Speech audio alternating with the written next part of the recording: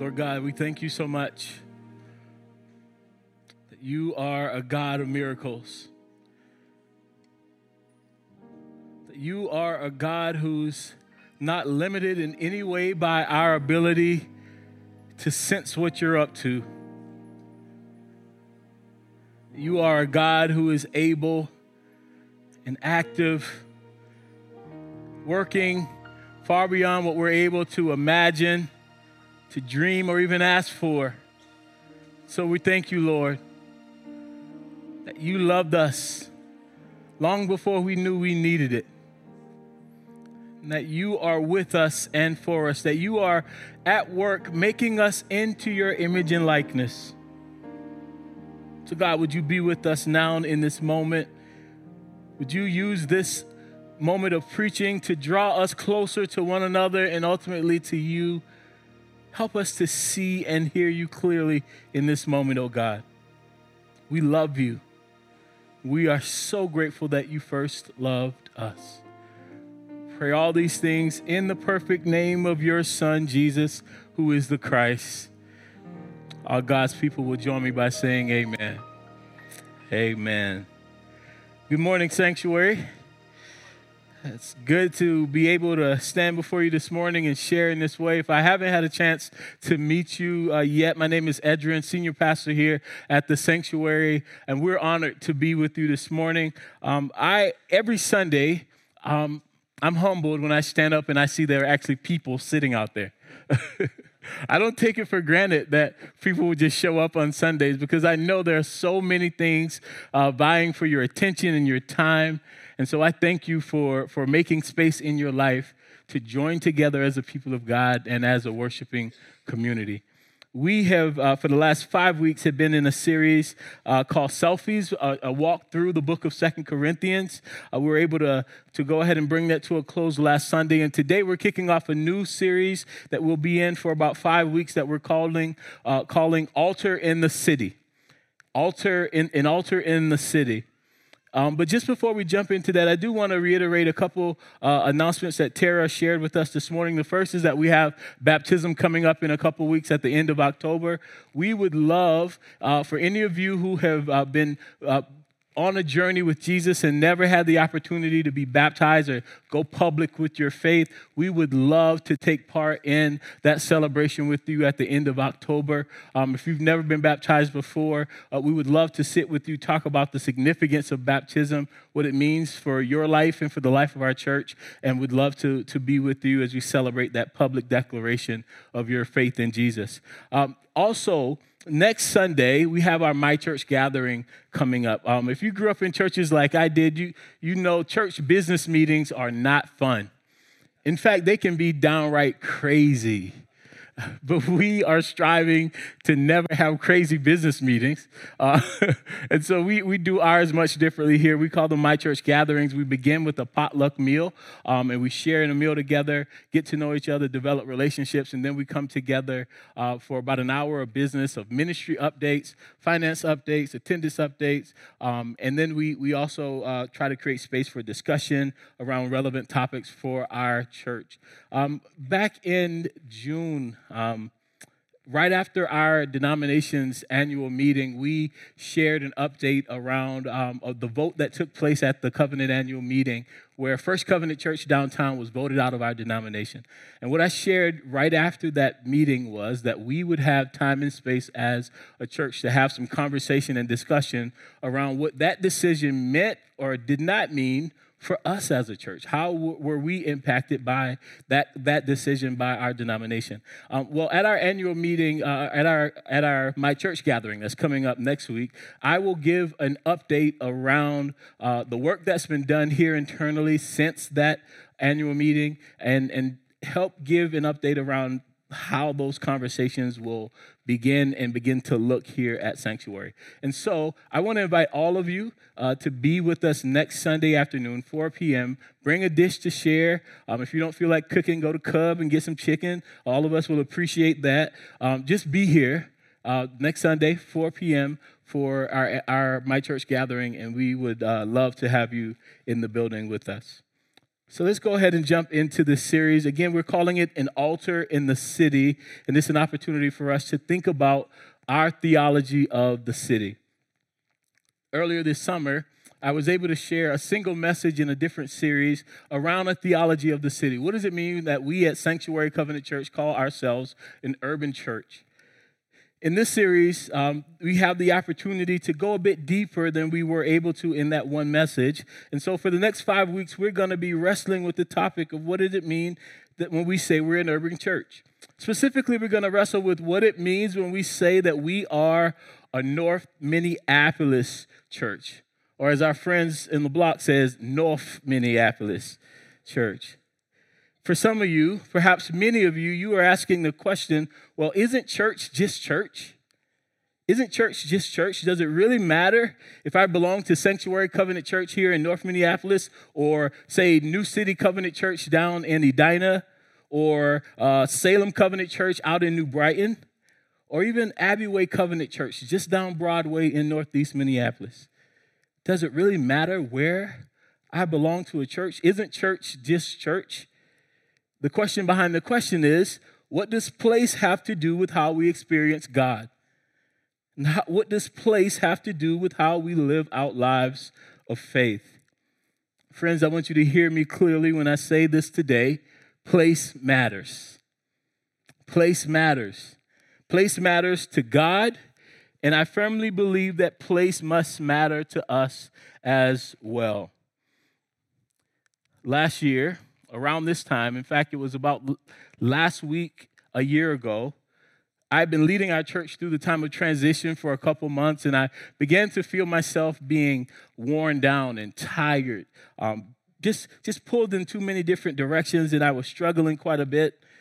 And I was also stinking it up on the home front. My wife was happy to tell me that. I just was not a good husband. I was not available to her in the way that she needed me to. Everything that my daughters did, even though it was very cute, it was getting on my nerves. I wanted to be available to my family in a different way. I wanted to be there for my family in the way that they needed me to. And so I did what any reasonable person would do. I left the country.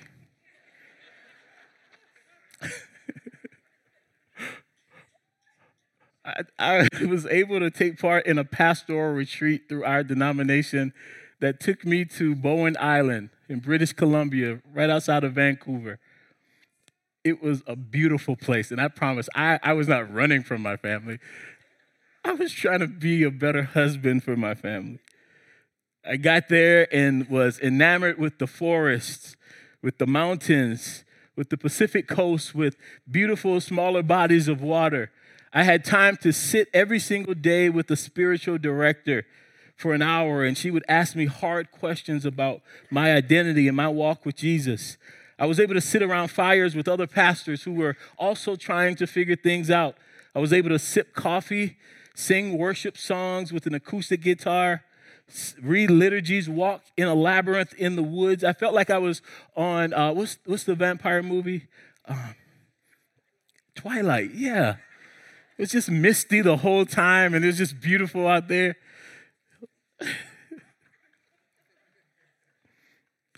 One of the messages that I heard from God clearly when I was there on Bowen Island, British Columbia, was "Come away with me." And every day since that trip, I've listened to the song by Norah Jones, "Come Away With Me." I experienced God there on that island. And then I came back to North Minneapolis. And sometimes the news in North Minneapolis and the experience of North Minneapolis is very different. I did a Google search this week of just North Minneapolis, and Google, you know how sometimes they do the predictive thing where it just types out the rest for you. It was North Minneapolis crime, North Minneapolis shooting, North Minneapolis homelessness. If I were to just rely on what the news lead said about North Minneapolis, I would think that there were always men found dead in North Minneapolis, that there was this ongoing war between the community and the police, that there was only a lack of resource in North Minneapolis. I came across a website called Trip Savvy that listed North Minneapolis as a neighborhood to avoid when you visit Minneapolis. Let's place those two images side by side. One, Bowen Island, the beauty and the majesty of a spiritual retreat in the mountains along the Pacific coast, feeling like I'm on twilight. And then Minneapolis, a busy city, cold, literally and figuratively, sometimes violent, but there seems to be so many needs and so many threats to your peace of mind. In one of those places, it's very easy to see God. And in another place, in the other place, it can sometimes seem impossible to see God. And over time, if we're not careful, we can begin to internalize a message about the city as a place without God. Because of some of the stories we've heard, because of some of the experiences that we've had, because of the social distance that at times has existed between our church and the people of this community.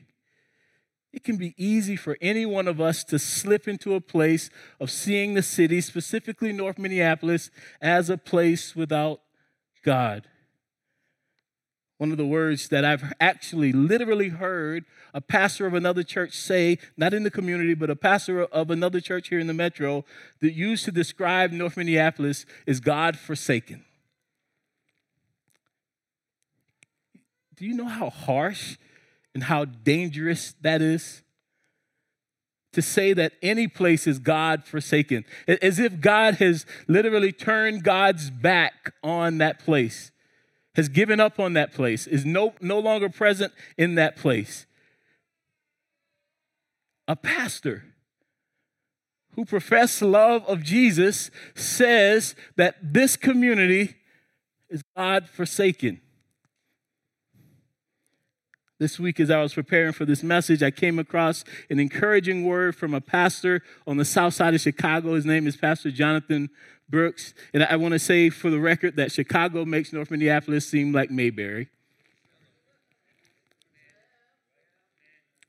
And so when Pastor Jonathan Brooks says something, I listen. He says, there are no God-forsaken places, but there are plenty of church-forsaken places.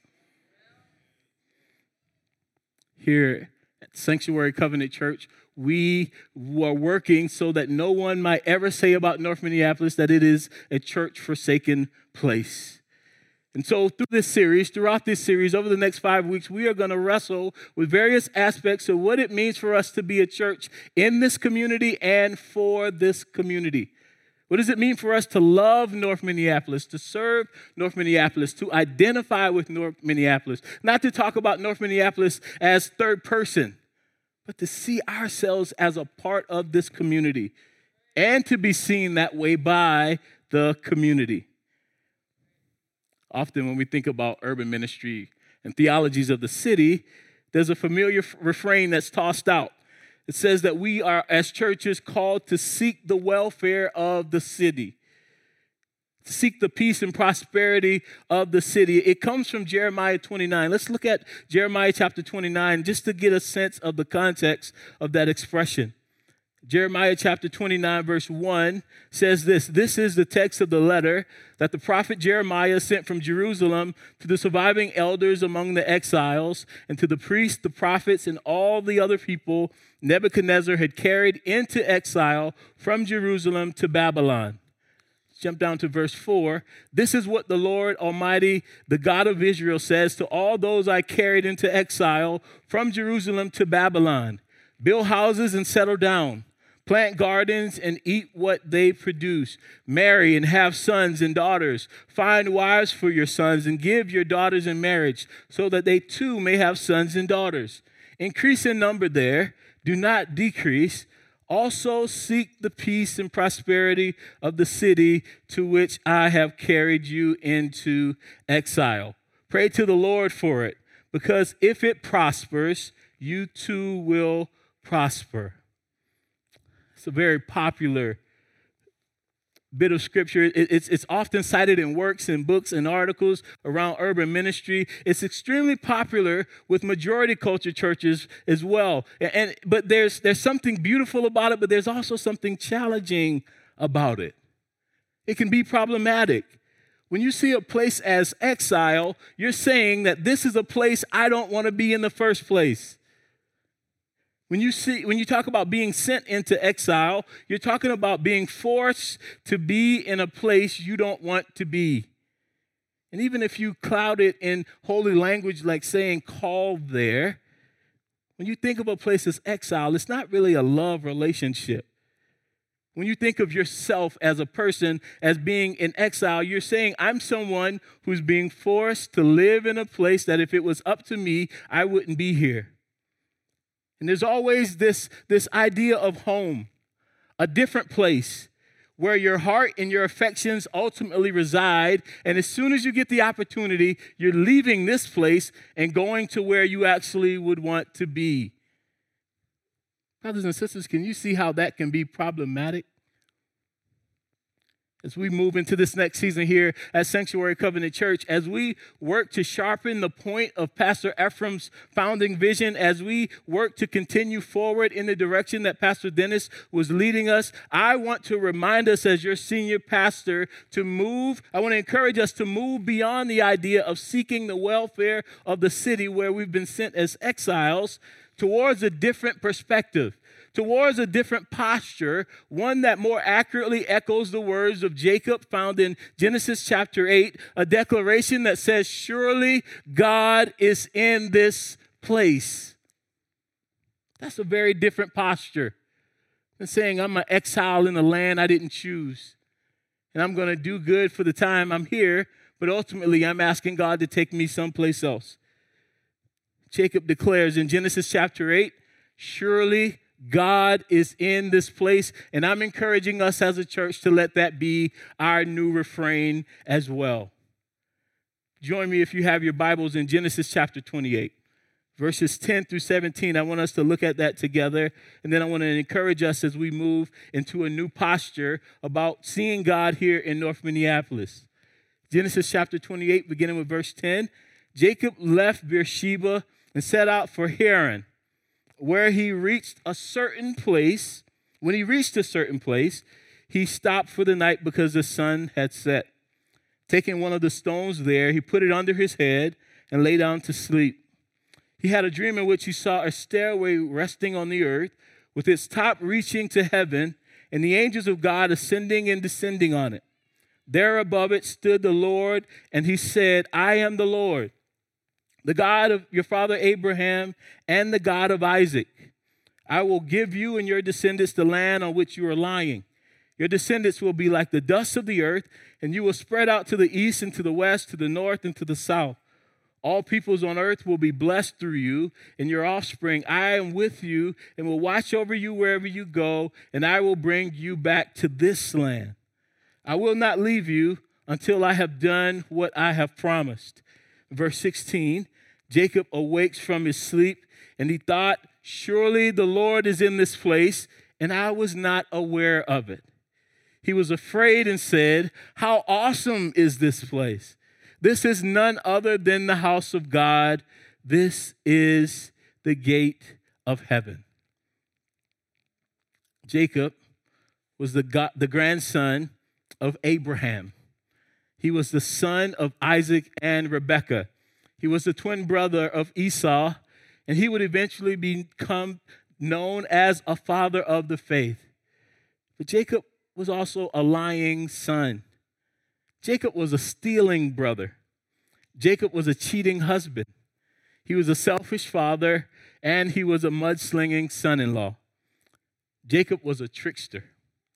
Jacob deceived his elderly father and stole his brother's birthright and his rightful blessing. Jacob was so hated that his brother Esau says in Genesis 27:41 that the moment their father died, he was going to kill his brother Jacob.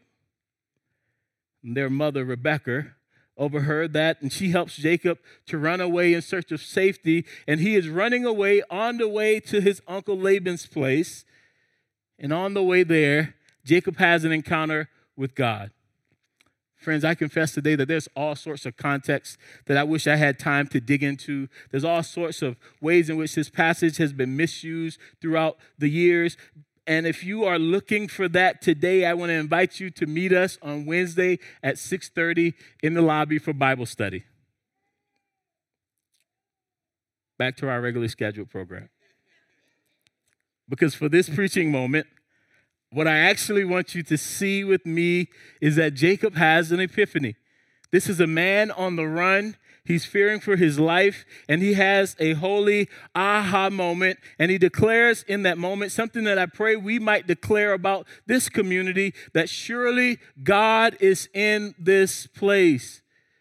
This place, a specific place for Jacob, was a pass-through. It was a rest stop for the night. In fact, it was a no-name place. It was a reject place. Anybody grow up with shoes that didn't have names? They were rejects. They didn't even have names. They were just shoes. This place was a reject place. The text calls it a certain place. We don't even know what the actual name was. But in that certain place, in that reject place, God meets Jacob. Jacob encounters God. And that place that was a certain place, a reject place, a no-name place, goes from that sort of label to being a Bethel place. That word Bethel, Beth-el, means the house of God. It suggests that this was the gate of heaven. And Jacob declares in that moment, in this place that he was just trying to pass through, that surely the Lord is in this place. I was not aware of it. How awesome is this place? This is the house of God. This is the gate of heaven. This place was of limited value to Jacob, if it had any value at all. But right there in that place is a really good God revealing himself to Jacob like never before. This meeting place becomes a meetup spot between a perfect God and an imperfect man named Jacob. And I believe that what God was doing there with Jacob on his way to Haran, God can do with us as a church right here in North Minneapolis as well. I believe God wants to open our eyes in this next season to see this place in a different way. I believe God wants us to cry out about North Minneapolis as Jacob cried out about this place, that surely God is in this place. When we say surely God is in this place, what we're saying is that North Minneapolis too is a dwelling place for God. See, when I was on Bowen Island in British Columbia, I knew God was there. They had the mountains and the Pacific coast, and there were actual orcas swimming alongside our ferries. For as long as I got so many great pictures, I knew it was a God thing. But I want us to also see that God is right here on the corner of Broadway and Aldridge as well. I want us to see that right here on the corner of Aldridge and 21st, where the captain of this precinct says, this is the worst corner I've ever seen in all of my policing, I want us to see that God is in this place as well. Right here in this place. That we don't have to go someplace else to find God. I would love for Sanctuary to have a weekly, if not daily, expression that surely God is in this place. When we say that, we're saying that North Minneapolis is a place that is desirable. It's a place where the presence of God lives. When we say surely God is in this place, what we're saying is that North Minneapolis too is a place where the blessings of God are readily available. We don't have to go out to the burbs to find God. That's what we're saying. When we say surely God is in this place, we're saying that salvation and redemption and peace and prosperity do not require me to abandon this place. Instead, just as God is at work in other places, God is also right here at work restoring all things in this place. So what does it look like for Sanctuary to live out an attitude and a posture that says, surely God is in this place, right here at the corner of Broadway and Aldridge? I believe it first starts with us seeking out the presence of God in North Minneapolis. That's my first point. That as a church in this season, we must seek out the presence of God in North Minneapolis. What I'm saying is that we have to have an experience where our eyes are being opened to God's presence and activity in this neighborhood. We should be praying daily, Lord, help me to see you, to hear you, and experience you right here in this community. But that will require us also to be present in this community. It requires us to spend some meaningful time right here in North Minneapolis discovering what God is up to. Yes, Sunday mornings are important for us, but we must also find other times to be here in this community. And this is not just a message for those who don't live in the neighborhood, because it's possible to live in North Minneapolis and work in North Minneapolis and receive a nice paycheck from your job in North Minneapolis and not see North Minneapolis as a valuable place. So all of us have to grow in the practice of seeking out the presence of God in North Minneapolis. I want to encourage us to take part in community events. I want to encourage us to connect intentionally to organizations and businesses that are here. I want to encourage us to mentor kids and mentor young leaders who are serving in this community directly. Our prayer as we go back and forth in this community must be, Lord, where are you and how are you inviting me to join you in this community? As we move forward towards a surely God is in this place posture, we must first seek out the presence of God in this community. The second thing we must do is learn to celebrate the presence of God in this community. Here's the good news, Sanctuary. If this seems like too much for us, like if this invitation is too vast for us, the good news is that we're not the first and we're not the only. We're not the first and we're not the only.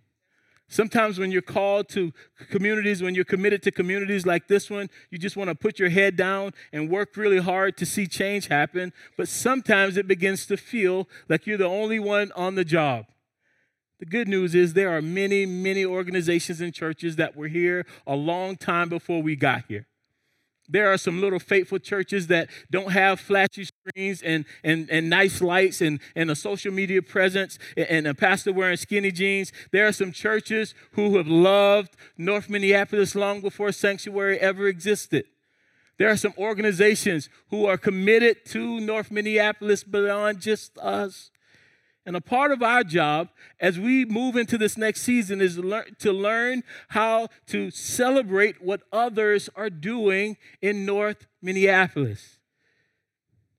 I don't want to sound too much like the guy at 1600 Pennsylvania Avenue, but a part of our job is to not let the story that the media tells about North Minneapolis be the only story of North Minneapolis.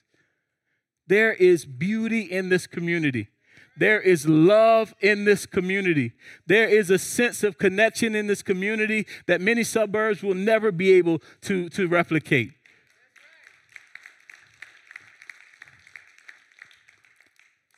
It's strange, but I feel safe in North Minneapolis in a way that I never did when we lived in Plymouth. I feel okay to let my daughter ride her bike up and down the street in a way that I never did when we lived in Plymouth. Because I know that my neighbors are looking out for her in a different way. And I love Plymouth, but I love the north side even more. And I believe that as a church, we've got to celebrate the presence of God in this community. The story that the news is telling about North Minneapolis is only one part of the story. And we've got to get better at counteracting that with telling a bigger, broader story of what God is up to in North Minneapolis. So we've got to seek out the presence of God in North Minneapolis. We've got to celebrate the presence of God in North Minneapolis. But we've also got to cultivate the presence of God in North Minneapolis. Because you can love the city and not love everything going on in the city. I'd be lying if I stood up and said everything that takes place in North Minneapolis is peaches and ice cream. There's some stuff in our community that definitely still needs to be worked out. And Sanctuary is uniquely positioned to work in this community in a way that some other organizations and churches are simply not. God has blessed us with a beautiful diversity, and it's not just for the pictures on our website. there are some experiences and some talents and some gifts and some resources in this room that God wants to use to do a work in North Minneapolis. And there is an invitation for us together as a multi-ethnic, multi-class, intergenerational church to do some good work in this community. And so we've got to ask ourselves, how can we together as this multi-ethnic church impact every block in North Minneapolis? How can we impact every institution, every destination, every school, every community organization, every park, every establishment? How can we invest in and raise up leaders in this community from this community? How do we as a church help cultivate the presence of God right here where we are? So brothers and sisters, as we prepare to move into communion, I don't know if you live here, or if you just work here, or if you just worship here, or occasionally volunteer here. Perhaps you're going to come across this on our live stream and you've never stepped foot into North Minneapolis. Wherever you are on the journey, my prayer for us together is that all of us would take one more step inward and engage a bit more deeply here in North Minneapolis. And I pray that in a very short while, we might cry out in the same voice that Jacob did and say, surely the Lord is in this place, and I was not aware of it. How awesome is this place? This is none other than the house of God. This is the gate of heaven. Let's pray. Lord God, we thank you that you call us to be your people. And we thank you, oh God, that you have us in this community intentionally. You've blessed us to be here. We don't look at it as a burden to serve in this place on this corner. You've given us a beautiful invitation to be the church in hard places. God, I pray that we might accept the invitation, that we might have our eyes and our hearts open to see what you are doing in us and among us. And I pray, God, that as we move into this new season, that we might say together with one voice, surely the Lord is in this place. God, I pray that we might love North Minneapolis, that we might see ourselves as a part of North Minneapolis, that the community would see us that way as well. And so, Lord, whatever the work is that needs to be done to prepare us for that, I pray that you would let it be. God, whoever you are raising up among us to lead us in this work, I pray that you would open our eyes to see it. I pray that you would give confidence to my brothers and sisters sitting in these seats, that they might see themselves as valuable contributors to the work you're calling us to. God, I pray that when we encounter fear, you might give us courage. That when we encounter loneliness and fatigue, that you might restore us, that you might give us deep relationships to know that we are not alone in this work. God, I pray that you would help us to see the ways in which other organizations and other churches and other individuals have been faithful to this community, and that we might become incredible cheerleaders for what others are doing.